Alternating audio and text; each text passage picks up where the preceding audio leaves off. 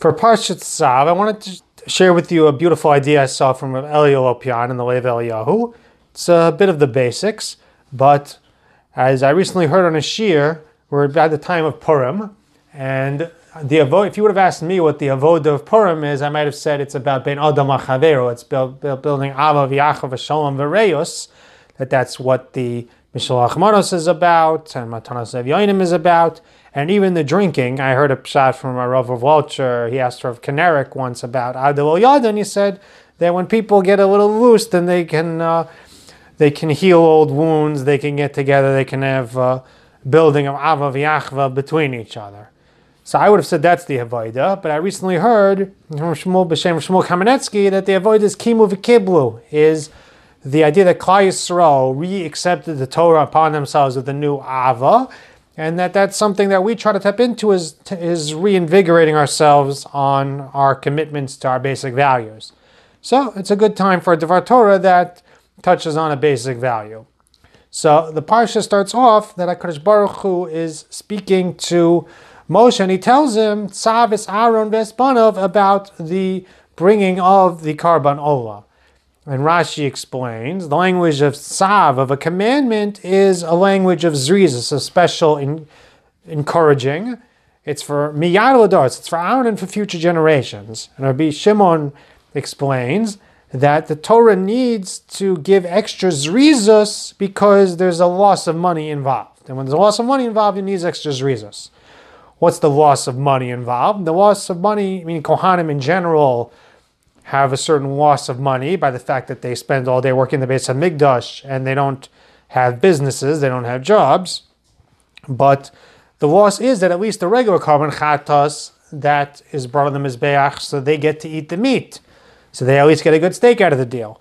But the Olah is entirely burned on the Mizbeach. So even though the Divrei David explains they do get the hides, but they're losing out on the meats. In that sense, there's a certain lack of geschmack for them of bringing a Karban Olah, and therefore it needs a special Zrizas.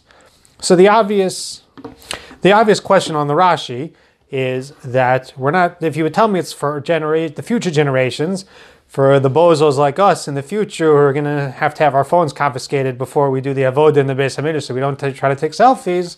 For those people, I could hear that they need such a tzav. Like, what? Where's the money involved? Why would I want to do this?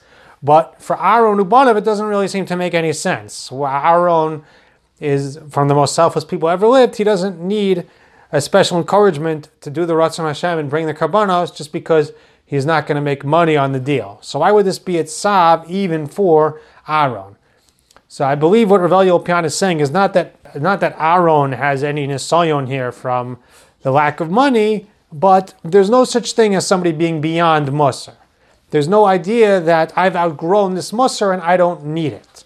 That at the end of the day, a person has a basic Yetzer Hara, so there's no such thing as giving him this speech is beneath him. I mean, the Torah is speaking to everyone. There's no such thing as a person who loses the Yetzer Hara and doesn't need to hear a type of Musar. Quotes an interesting Yerushalmi in Shabbos about it. There's a Gemara, there's a Chazal, Ein atamen ba'atzmacha ad yom moscha. Don't believe in yourself until the day you die. So this chassid, he said, atamen ba'atzmacha ad esik nasecha. Don't believe in yourself until you get old. He says, I'm an old man, I ain't got no Yetzer Haras no more. So the Yetzer Hara came as a very tremendously beautiful woman. It says from the times of Tuval Kain, they never had such a beautiful woman. And it sounds like he spoke to her in a way not befitting a chassid.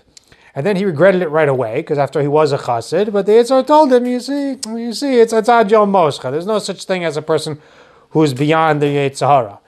And in fact, he explains Kaf Aleim Har Kegigis this way. Why did HaKadosh Baruch Hu hold the mountain over them after they reached the level of Nasiv and Ishma? The way he explains it is because there's no such thing because it added Yiras HaOnesh, added that special fear of punishment, and there's never a time when a person doesn't need it. There's never a time when a person is beyond. And he says, how do we acquire the Yiras HaOnesh that we need? How do we increase it? We learn Musar. By learning the Musar of the Agadah portion of the Torah, that's how we increase our Yiras HaOnesh. He quotes a fascinating Avos Rabbi Nassan in Chavtes that a person who has halachas but no agados, so he has the weapons, but he doesn't have the strength to use them. he compares the Chazal compared the halacha to the weapon, but without the agodus, without the musar, so he knows things are usr, but he gives in to his temptations. At the same time, person has all the agodus, but he doesn't have the halachas. He has the strength, but he doesn't have the weapons. He doesn't know how to fight. We all know people who do things wrong. They're very, for Marshall, there are people who are tremendously warm and friendly when people walk into shul in the middle of davening and they start greeting them and being friendly. And I've seen people be friendly in the middle of when they're saying Kaddish. Give somebody a seat, but you're not supposed to talk in the middle of such things. But that's the weapons. But then there's also the strength to fight the Yetzer Hara. And we're all subject in today's world. We have nisyonos. We have things that expose us to a lot of gashmias and the beautiful temptations to do shtick, to make money and go on nice trips with that shticky money. And preachers in today's society is tremendous. And there's no such thing as, I was thinking even on topics like to say, imagine a person to get a shir on the importance of not being Machal Shabbos. But it says, I don't have nisyonos of being Machal Shabbos. But we do. We have things that come up in borer. A person can have a piece of skin that's a little bit peeling and is a taiva to pull it off. And a person always needs that musar and that constant work on that yiras onesh and that constant reframing of what life is all about. And maybe be zoche to do so. Maybe with zoche to keep that perspective and build up our yiras onesh and constantly be mizares ourselves to do the right thing and go in the right path. Have a great Shabbos.